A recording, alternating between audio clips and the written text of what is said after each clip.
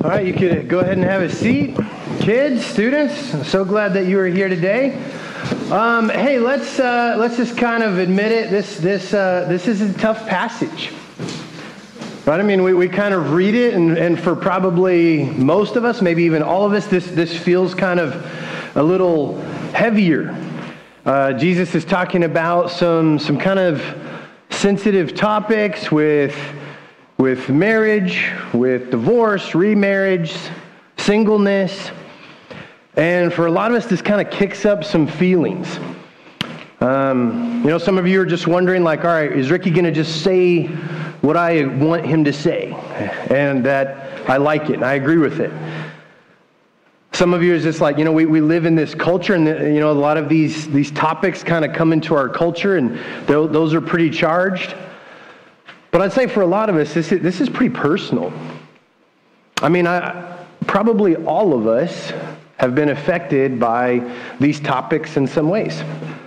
I mean, most of us either, have somebody in our sphere or us ourselves that have been affected by divorce. I mean, my parents were divorced for several years.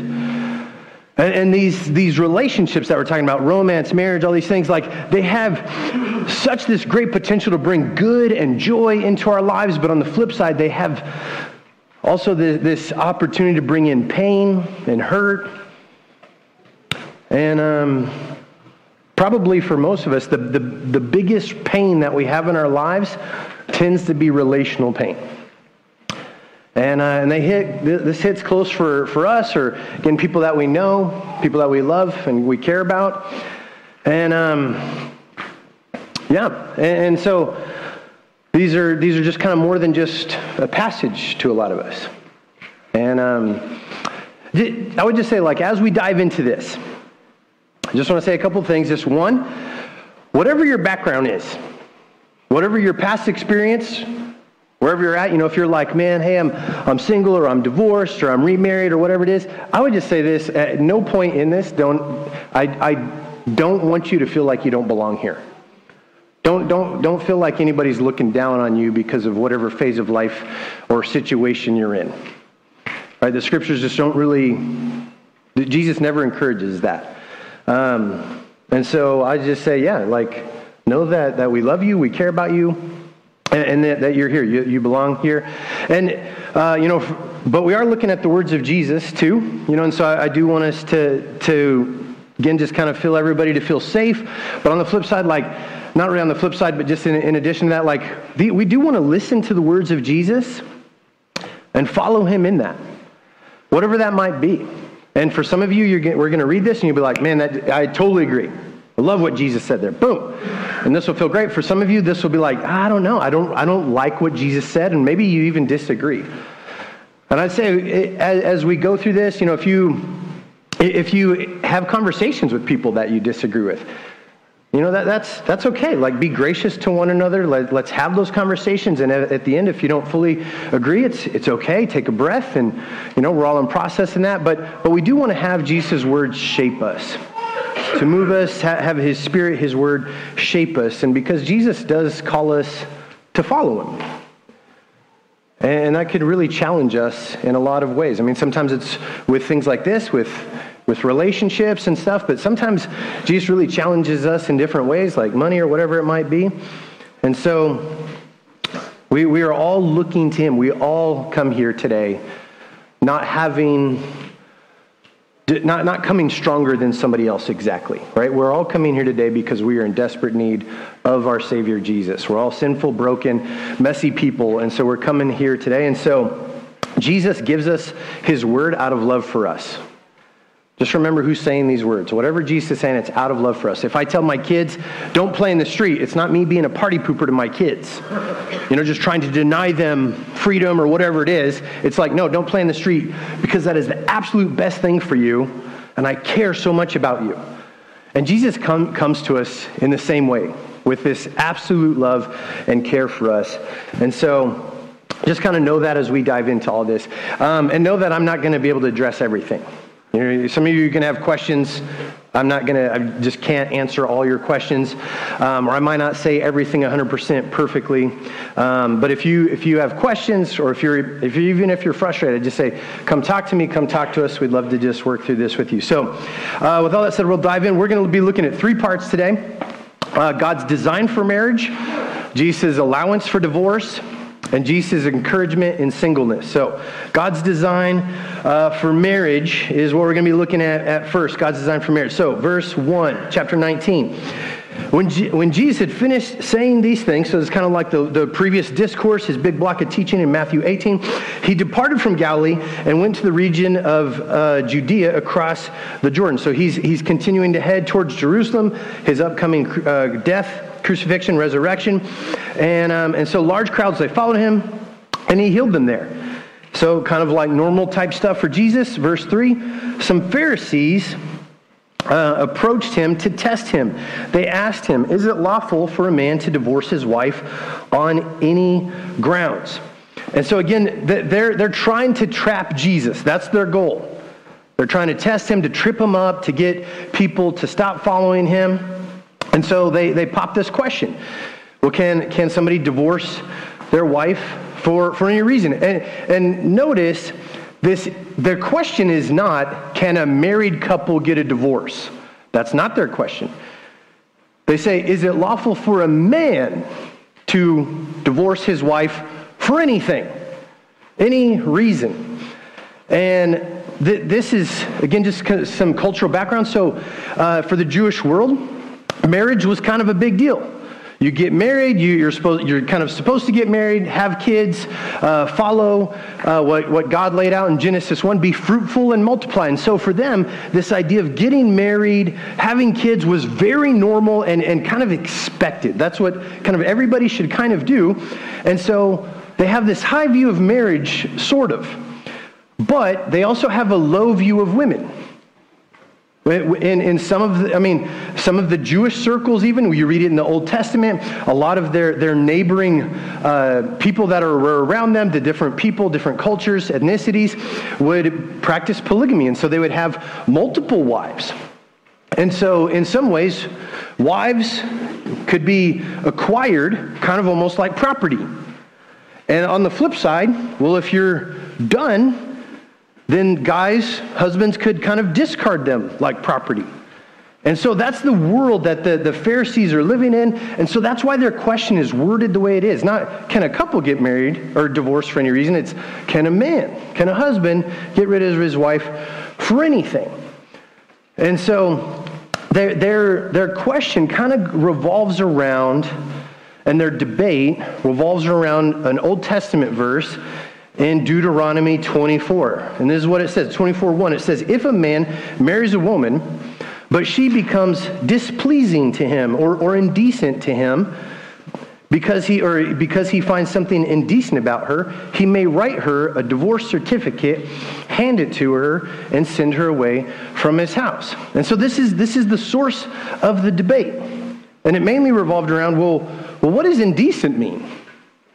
So if she does anything that's indecent or displeases, what does it mean that she did something to displease him? And so as Jewish scholars, rabbis are kind of interpreting this and debating this, you kind of ended up with 2 schools of thought.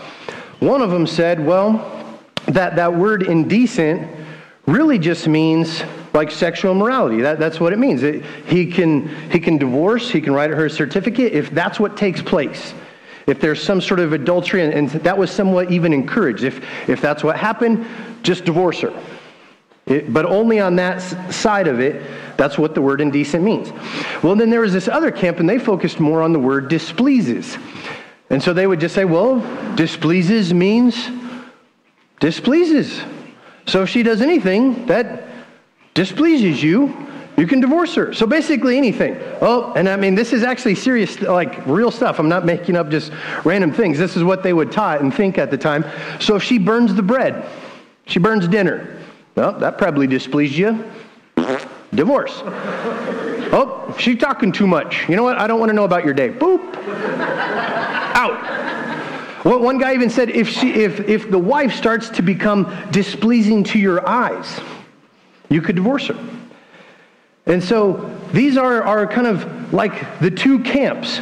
Now, in that culture where men have more power, which do you think was the more popular view? The first one, that is, well, it's only if there's adultery, or basically anything. Which one do you think is more popular? Anything. Thanks, Mark. Right? It's anything. I mean, does culture tend to make things, that's what we want. We want an easy out, an escape clause, a back door. Yay. And so that was the very popular position was, well, you could kind of do it for whatever. And so in their question, the Pharisees are coming to Jesus, and they're like, yeah. They ask him this question, and so they're kind of telling him, you need to pick a side. So if he picks the kind of conservative side, it's only for this reason, then that's not very popular. And then they're like, just like John the Baptist, earlier in Matthew, John the Baptist was the precursor to Christ. He's a prophet. And so he spoke up against Herod and Herodias' marriage because they each got divorced, and then Herod married his brother's wife and stuff like that. And he's like, hey, that's not lawful for you to have your brother's wife, which again, we'd probably be like, no duh. But he spoke up against that, John the Baptist did, and that eventually led to his death. And so if Jesus takes kind of that route, it's like, well, we got you. Because then people won't like what you said, and maybe that'll get you in trouble with Herod and stuff. But if you take the more lenient route, then maybe we'll attack you from the other side. And either way, they think they got him. And so Jesus responds in verse 4. Now, as we read this, I just think, like, if people just came up to you and said, "Can I divorce my wife for anything?" I think the simple answer for most of us would be no. Not for anything, right? Why doesn't Jesus respond that way? He doesn't just say anything. And so I want you to notice, and that this goes with our first point, Jesus isn't just telling them, well, hey, here's your answer. You know, but you could get divorced on these grounds, right? That's not really Jesus' thing. He's not even trying to necessarily enter the debate of what indecent or displeasing is. Jesus here is showing them, hey, this is the purpose for marriage. This is God's design for marriage. This is what he intends. And so he takes them back to Genesis, back to the roots, back to the foundation, back to the first thing of what God was saying, his intention. He goes to Scripture. So, verse 4, haven't you read? Basically, Jesus is saying, like, haven't you read your Bible? Of course, like their Bible scholars at least supposed to be, replied, that he, God, who created them in the beginning, made them male and female. And so Jesus, he's going back to Genesis 1, in creation. Hey, in the beginning, God, he decided male and created them male and female. This was according to his design, his choosing, his will. He determined their gender. And then verse 5. And he also said, for this reason, a man will leave his father and mother and be joined to his wife, and the two will become one flesh. And again, this is right there in Genesis. And God is saying that, or Jesus is saying, God made gender, God determined that, and then God made marriage. It wasn't a social construct. It's not like somebody was walking around, some caveman one day and being like, ugh, I don't know what they would have said, but seems right, and then just said, let's make marriage. That's not what happened. What Jesus is saying is God made marriage. God invented it. This is not something that's man-made. And so if God designed it, marriage to be between a husband and a wife, and it's his thing that he made, then God gets to design it. If he's the one that invented it, he determines what it's supposed to look like. On the flip side, if people made it up, then that would make sense that we could tweak it. Well, we really meant this, we really meant that, and we could kind of change it how we want. Earlier this week, on Tuesday, Alex and I we went to this meeting, pastor thing, up in North Lincoln by the airport. And so we get there and we hang out there for an hour and a half or so, and then we're leaving and I'm driving. And I am basically never out there by the airport. And so I just leave out of the parking lot and just here we go. Hey, where do we go? And Alex is like, I don't know, but not that way. And I'm thinking, yeah, I don't think it's that way either. Well, what do? Aha, we have smartphones. Let's use the app. Let's use GPS, plug it in there. How do we get back to the church? Boink. And so we're driving, and then it kicks on the little line, and the lady starts talking, you will turn, everything. And basically it was throw a U-turn and go back the way you said you weren't supposed to go. It was exactly it. It's nope, oh no, not that way. Yes, it is that way. Oh, okay. Thanks, GPS. But, and our thought was, we don't know where we're going. We didn't design all of the streets in Lincoln. So we don't know what the best direction is for us to get to where we need to go. And I'm sure you've done that. And here's the thing. We completely trust the authority and the wisdom of the GPS app. Right? But when it comes to relationships or marriage, when it comes to God who designed it, we're I don't know if you know what you're talking about. Right? We trust the app more than we do God. A lot of times. And so as we're unpacking God's design here, remember, God's design is better than our desire.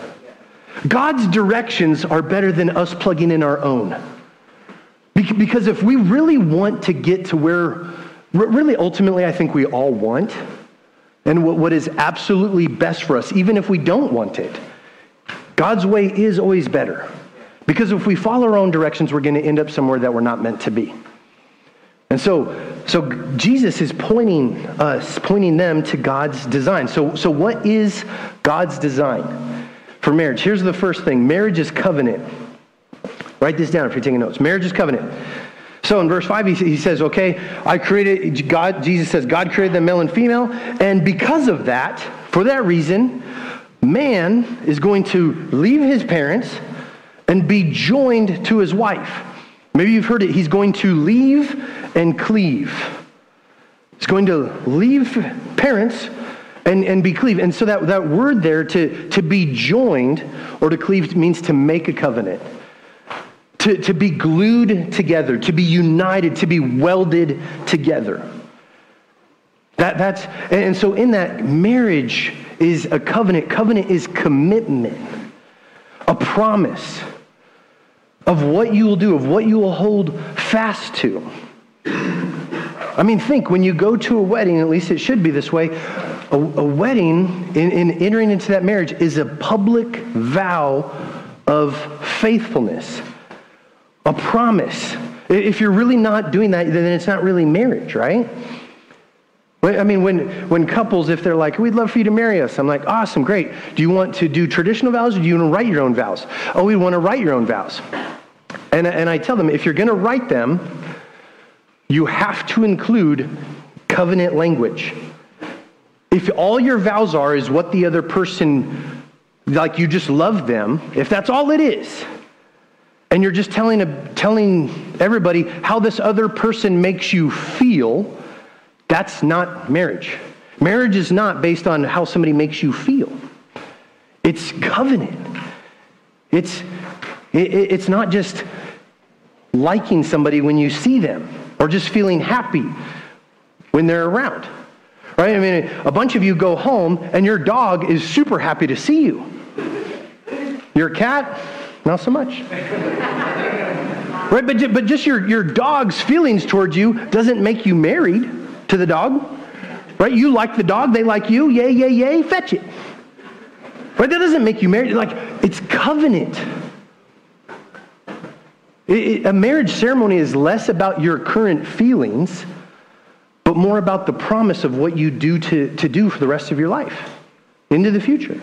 That's why we say that language, for richer, for poorer, for better, for worse, sickness and his health, as long as we both shall live. You're pledging yourself regardless of how they're kind of acting to them from this point into the future. Marriage is not just about having kids, right? Jesus doesn't refer to anything, well, hey, get married so you could have kids. It's not the point. That's not God's necessarily design. That's not what he's talking about. It's this union. And look at what he says. He keeps going. Verse 6. The two shall become one flesh, so they are no longer two, but one flesh. Therefore, what God has joined together, let no one separate. 1 + 1 = 1 in God's design for marriage. No, you're no longer, there's a whole person and another whole person, and then they become a whole. It's not two halves. You don't have another half, right, that just magically fits you. Like you're a whole person, you're becoming one together. And again, this is what God has joined together. And so you in marriage, you become one in such a way that your lives are just intertwined. One future, one flesh, one family, one body. And so in this, this takes priority.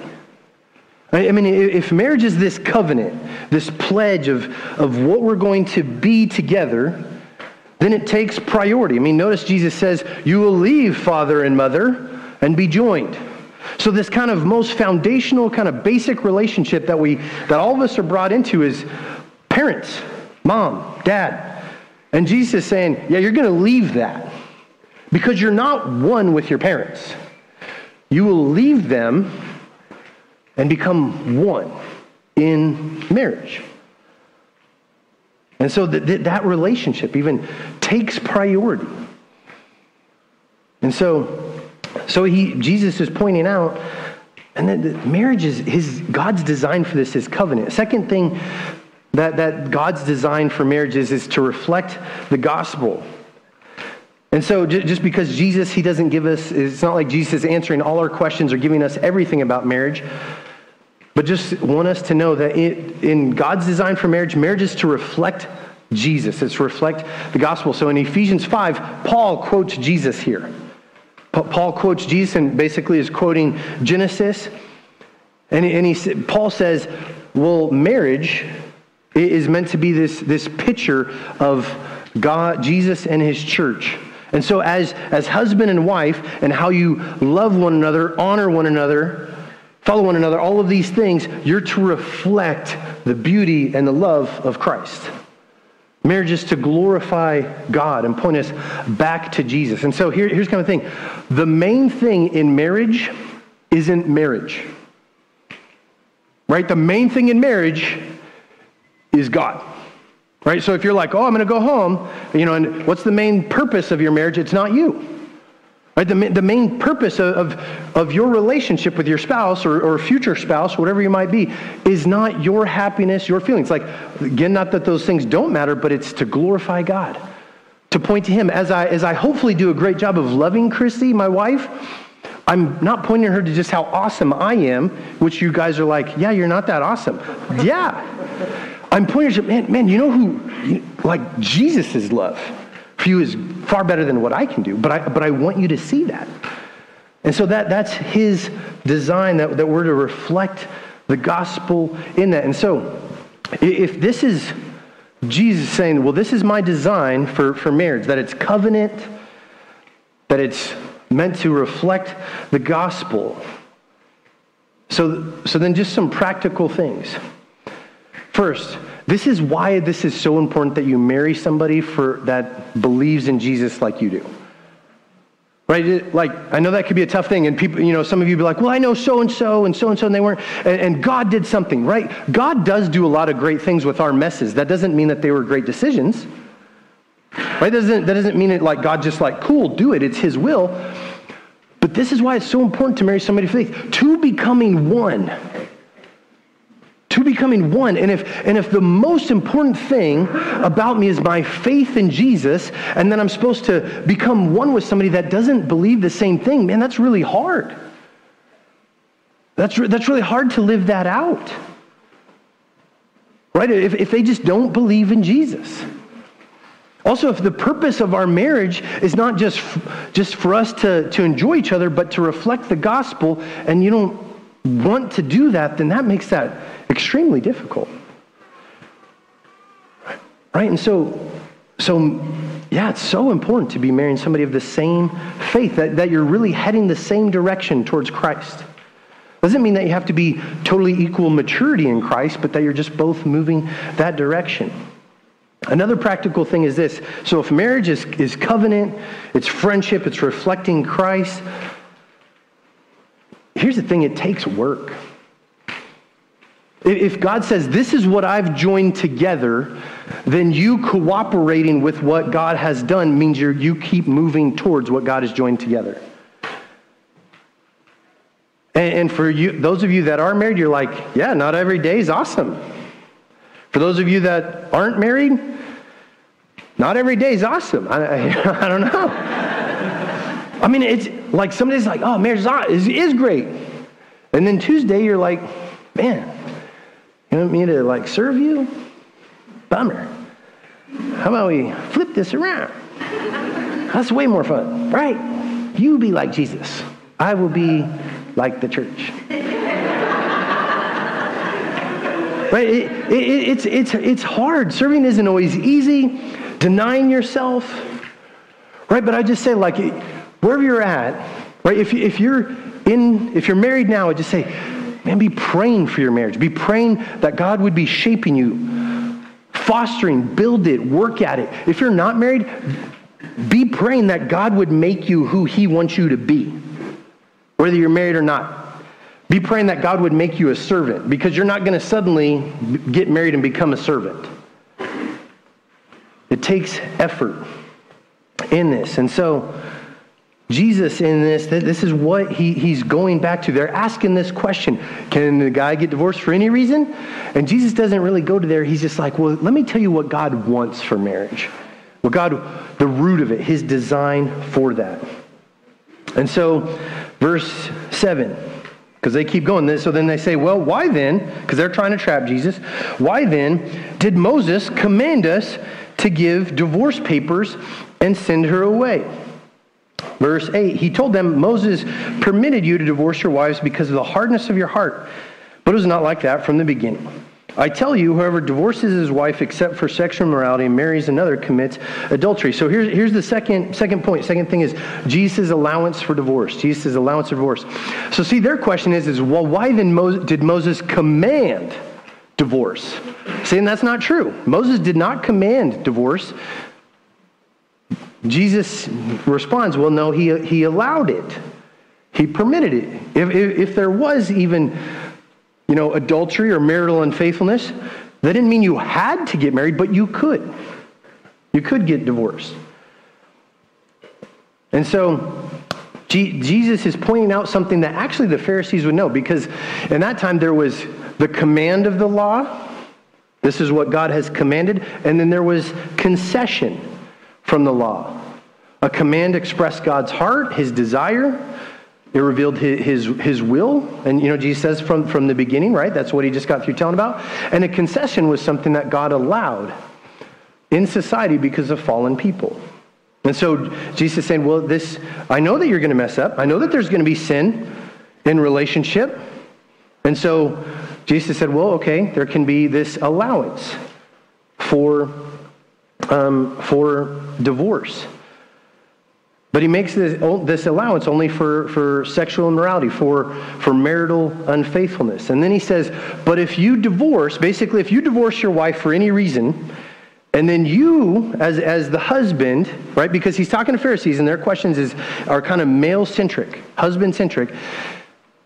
And if you, husband, divorce your wife for any reason, and you go and marry somebody else, that's adultery. So Jesus right here is being kind of specific to them, to their question.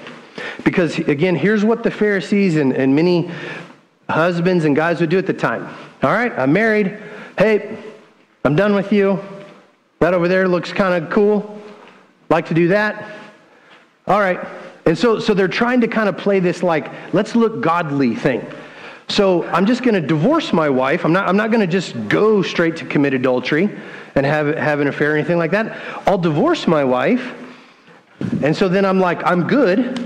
And then I'll go get married, and there we go. And Jesus is saying, well, if you're actually doing that, he doesn't say like the woman's doing this. He says like you're the ones that are committing adultery.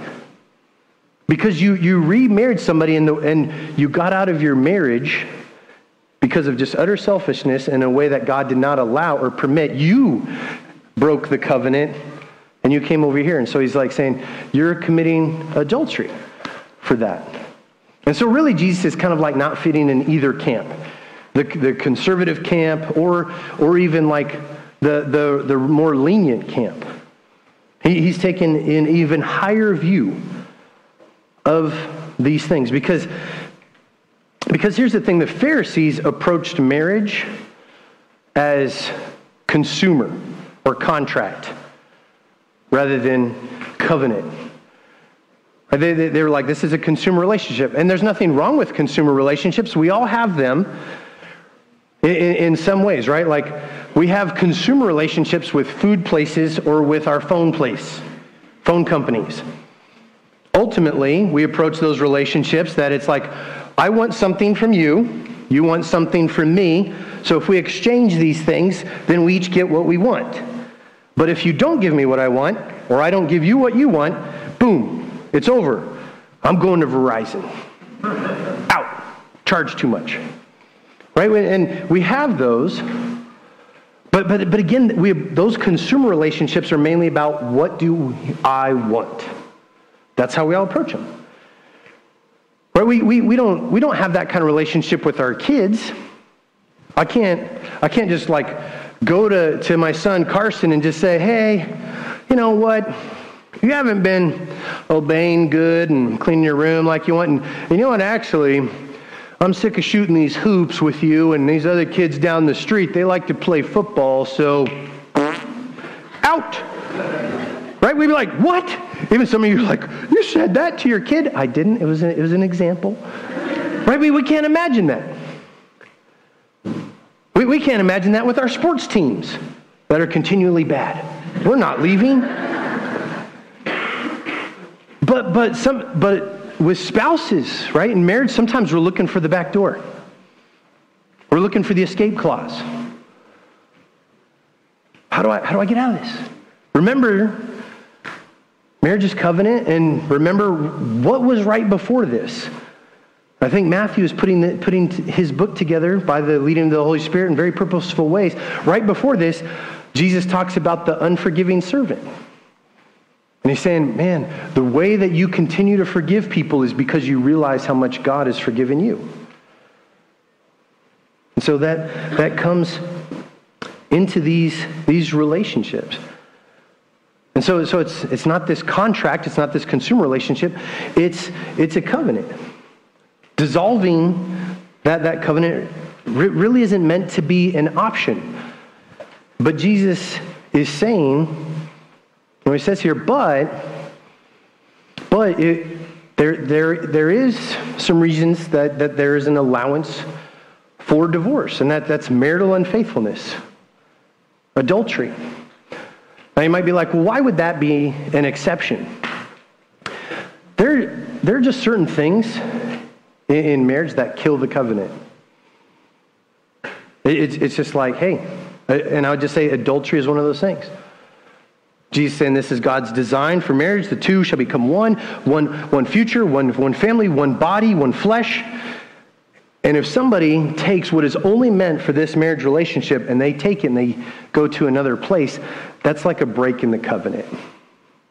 That's a break of the covenant. And if there's an allowance then for the person that's betrayed to just say, you don't have to, but you can just say, okay, I can't recover from that. And now you might be asking, okay, well, Jesus gives us this one example. Are there any other reasons that somebody can get a divorce? Because Jesus' teaching here isn't comprehensive, so are there any other reasons? And I'd say Paul in 1 Corinthians 7, he seems to use the same logic about an allowance for divorce, and he uses desertion or abandonment. If there's a believing spouse and an unbelieving spouse, and the unbelieving spouse says, I'm out, I don't want to be married anymore, Not in the believing spouse, it's not like they're trying to leave, but the unbelieving spouse is just like, no. And so like they've decided it's over. And so that person has broken covenant. And so he says, divorce is allowed. Now some of you might be asking, well, what about in cases of abuse? And I would just say like, or illegal activity. First, if that's your reality right now, that you're in a situation that harm is taking place and that there's abuse, I just say come to us and we would love to help you get out of that situation immediately. Right away. I do not want you, please, I know that that's, I'm sure that situation is incredibly hard, and I just want you to hear, we love you, we care about you, we are here for you. Please come and talk to us. Now, when it comes to divorce in those situations of abuse, I think the logic that Jesus used and that Paul uses a little bit more so in 1 Corinthians 7 is that abuse is a break of the covenant. Somebody has just like basically left them and they're like an unbeliever. And they are just no longer treating somebody as a human being. And so, again, if you're in that situation, please come to us, call the authorities or Child Protective Services. And I'd also say if you are somebody that you're like, well, you're the abuser, you're abusing someone else, I would also encourage you to come to us. Talk to someone. We want to help you to confess that, to repent from that, and to move towards Christ in that. And so I would say like those are the reasons that divorce is allowed: adultery, abandonment, or abuse. But the point is that Jesus is saying, well, divorce shouldn't be easy. I like what I heard somebody say, divorce should be like amputation. There are times when amputation is necessary, but if you go to any doctor and their diagnosis and their prescription is always amputation, you might want to find somebody new. Hey, doc, I got this stomach bug. You know what? Let's just cut that out. Huh? Man, I got these, acne problem. Let's just cut that right off. Boom, let's just cut your head off. No more acne. Okay, sprained ankle, amputate. Right? You would be like, this doctor is nuts. Like, but, because it's like, well, amputation, sometimes it is necessary. Something has gotten so toxic, so rough where it's just like, yep, for the person to survive, we're just going to have to cut it off. But that's not your first go-to. Right? So in divorce, it's like that. What God has joined together, let no one separate. And so I just say, if you're like, well, but man, Ricky, what do I do? I'm so struggling in my marriage. What do I do? And if you're so struggling in your marriage, I just say, man, again, like that's what the body of Christ is for. I mean, marriage is hard. We all need God's help. We all need other people's help. I am not a perfect husband. I know you're like, duh. You're not perfect at anything. Maybe cookies. You're welcome. Right? But like, I need other people to help sharpen and shape me to be more and more like Christ as I am a husband. Right? So wherever you're at, if you're, man, my marriage is super hard, or maybe you're considering divorce, I just say, come talk to us. Come talk to somebody so that we can help and love one another. But it's very common for people to just kind of drift, not tell anybody, and then boom, they kind of tell somebody, and it's like basically too late. It's like you're not telling me that you're struggling in marriage. You're basically telling me you're just getting divorced.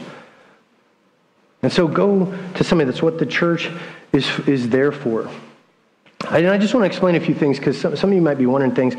If you are divorced, that doesn't disqualify you from being a Christian. I think sometimes in church world, we look down on people that are divorced. I don't really sense it here, but like just in church world out there, it could be like, well, it's almost like super taboo. And I don't really get that. Right? We'll be like, oh yeah, you struggle with greed or lust? Okay, just repent. Oh, that one. Right? And so I just say, if you have gotten divorced, whether that's a biblically allowed divorce or not, you're welcome here. We love you. It's not the unforgivable sin. I mean, I want you to even consider, like, God himself, in some ways, associates himself as a divorced person. In Jeremiah 3:8, God says to Israel that he gives them a certificate of divorce. So in some sort of way, God's kind of saying, like, he's kind of had a divorce. And so if wherever you're at in that, I just say, like, you're welcome here. And what if you're the person? Maybe you're thinking, like, well, what if I'm the person that was unfaithful? What about me? Then I would just say this, just kind of like with any sin for any of us, turn to Christ. Turn to Christ. Repent. Like we should be doing with all of our sin. What if I got a divorce for a non-biblical reason? Okay. Turn to Christ. Keep walking with him. If you're like, well, I did, and that we got divorced for an biblical allowance, but now I'm remarried, what should I do? Be faithful to the marriage that you have. Know that a lot of relationships start pretty weird, and God uses those. So even if you're like in that, I like what Tim Keller points out with King David. So King David and how his relationship started with Bathsheba. King David basically forces himself on her, and then she becomes pregnant, and so then he has her husband killed to cover up his tracks and then marries her. That's a pretty rocky start, I think, to a marriage. And you're like, hey, how'd you guys meet? Well, you're not putting them up there on Newlywed Game. And so that their marriage starts basically in sin because of David. Over and over again in sin. But yet God uses that marriage in some very powerful ways. That eventually leads to Solomon. That eventually leads to Jesus, the Messiah, being born. That's Jesus' family line. And so God uses our mess as ministry. God uses our sin in even amazing ways. That doesn't mean that we take it lightly, but we thank God that he is bigger than our mess. Right?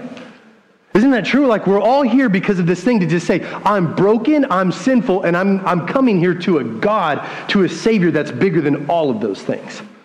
Jesus paid it all. Not some of it, not yours, and not my, like not these small ones, and then he leaves the big ones alone. Jesus paid it all. He paid the price for all sin. And so Jesus meets us in those situations. And so Jesus, he explains this mindset with marriage and divorce, and then let's go then verse 10. So the disciples, verse 10, they're like, oh man, if the relationship of man with his wife is like this, it's better to not marry, right? Because this is the culture they live in. They're like easy get out. It's like, well, man, if it's like that, maybe we shouldn't marry. And so then Jesus, he addresses this last point, and this is Jesus' encouragement in singleness. Verse 11, Jesus responded, not everyone can accept the saying, but only those to whom it has been given. For there are eunuchs who are born that way from their mother's womb. There are eunuchs who are made that way by men, and there are eunuchs who have made themselves that way because of the kingdom of heaven. The one who is able to accept this, they should accept it. And so he uses these words here that are probably a little confusing, like eunuchs. What's that? Basically a eunuch would be somebody that has had, it's typically a guy, would have had their reproductive stuff like taken away. And typically that would be somebody else is doing that. They're not usually volunteering for that. But Jesus is using, I think he's not necessarily saying just, eunuchs. That's not really his point. But he's using this strong language because in their culture, it was just yeah, of course you get married. And Jesus is saying, actually, because their disciples like, well, it should be better to not get married. And so this spurs Jesus' answer to basically say, there are some people that are not going to get married. And that's actually can be a very good and amazing thing. And so he says, well, some are single by birth. And that's just like, well, maybe they just never have a desire to be married. For others, they've been made this way by men. I take that to just mean like sometimes people that their circumstances, it just doesn't allow them to get married. For whatever reason. Maybe it's something physical, maybe circumstances just kept them from doing that. And then he says, well, some were single by choice. Maybe, for other reasons, or maybe just God has called them to that. And so Jesus is saying singleness, because the disciples are kind of like, well, gosh, then it's just not better to get married. And Jesus is saying, no, actually singleness is a real option for some. Celibacy. And I think what Jesus is saying here is the purpose of life is not, or even your route to happiness is not in marriage. It's not in having kids. It's not in self-fulfillment, but to the kingdom of God, to living for Christ.